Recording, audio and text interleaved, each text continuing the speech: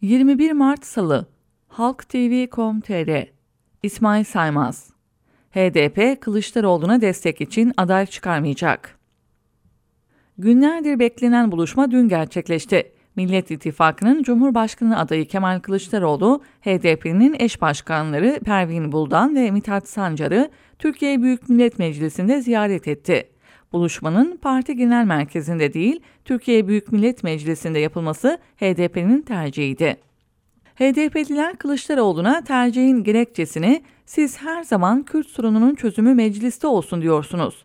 Biz de aynısını söylüyoruz. Bu yüzden mecliste görüşelim dedik. Sorunları mecliste çözeceğiz. Meşru zeminlerde görüşeceğiz" diye açıkladı. Kaldı ki AK Parti geçen Kasım ayında türbanla ilgili anayasal değişiklik tasarısı için Türkiye Büyük Millet Meclisi'nde HDP'yi ziyaret etmişti.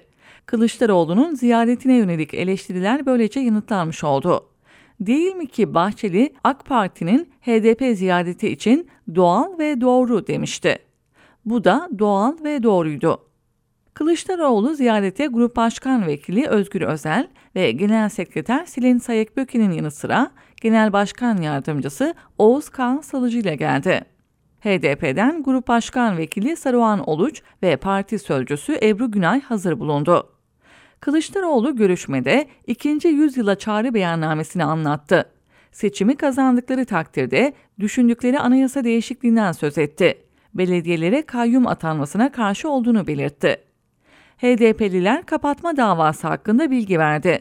Geçen yıl ilan ettikleri demokrasi tutum belgesini anlattı. Siyasi yargılamalara değindi.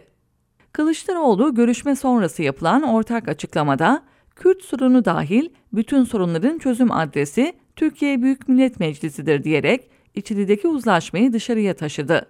Beklenmedik şekilde sözü Kürtçe'ye getirdi. Mecliste Kürtçenin bilinmeyen bir dil diye tutanağa geçirilmesini eleştirdi. Kılıçdaroğlu'nun ziyareti HDP'de olumlu karşılandı. Cumhur İttifakı tarafından düşmanlaştırılan, kapatma davasıyla siyasi kıskaca alınan, belediyelerine kayyum atanan ve kimi milletvekilleri tutuklanan HDP, meşru bir parti olarak muhatap alındı. Perde arkasında değil, kamuoyu önünde ve şeffaf şekilde kendisiyle ilişki kuruldu. Kılıçdaroğlu, Kürt sorununda çözümün adresi olarak Türkiye Büyük Millet Meclisi'ni gösterdi. Bu hem yasal hem de meşru. Zaten CHP lideri çözüm sürecinde Kürt sorununun Türkiye Büyük Millet Meclisi'nde çözülmesini öneriyordu. HDP Kılıçdaroğlu'na kurullarımıza danışıp karar vereceğiz dese de eğilimini ortaya koymuş görünüyor. HDP'de iki ihtimal tartışılıyor. Ya aday göstermeyerek üstü kapalı şekilde ya da Kılıçdaroğlu'nu destekliyoruz diyerek açıkça destek verilecek. Her halükarda HDP aday çıkarmayacak. HDP bugün kurullarıyla ardından Emek ve Özgürlük İttifakı ile görüşerek kararını netleştirecek. Yarın saat 11'de Ankara'da Dünya Ticaret Merkezi'nde yapacağı toplantıyla Kılıçdaroğlu'na destek açıklayacak. Bu arada Emek ve Özgürlük İttifakı'na Sol Parti'nin katılması bekleniyor. Sol Parti de Kılıçdaroğlu'nu destekliyor.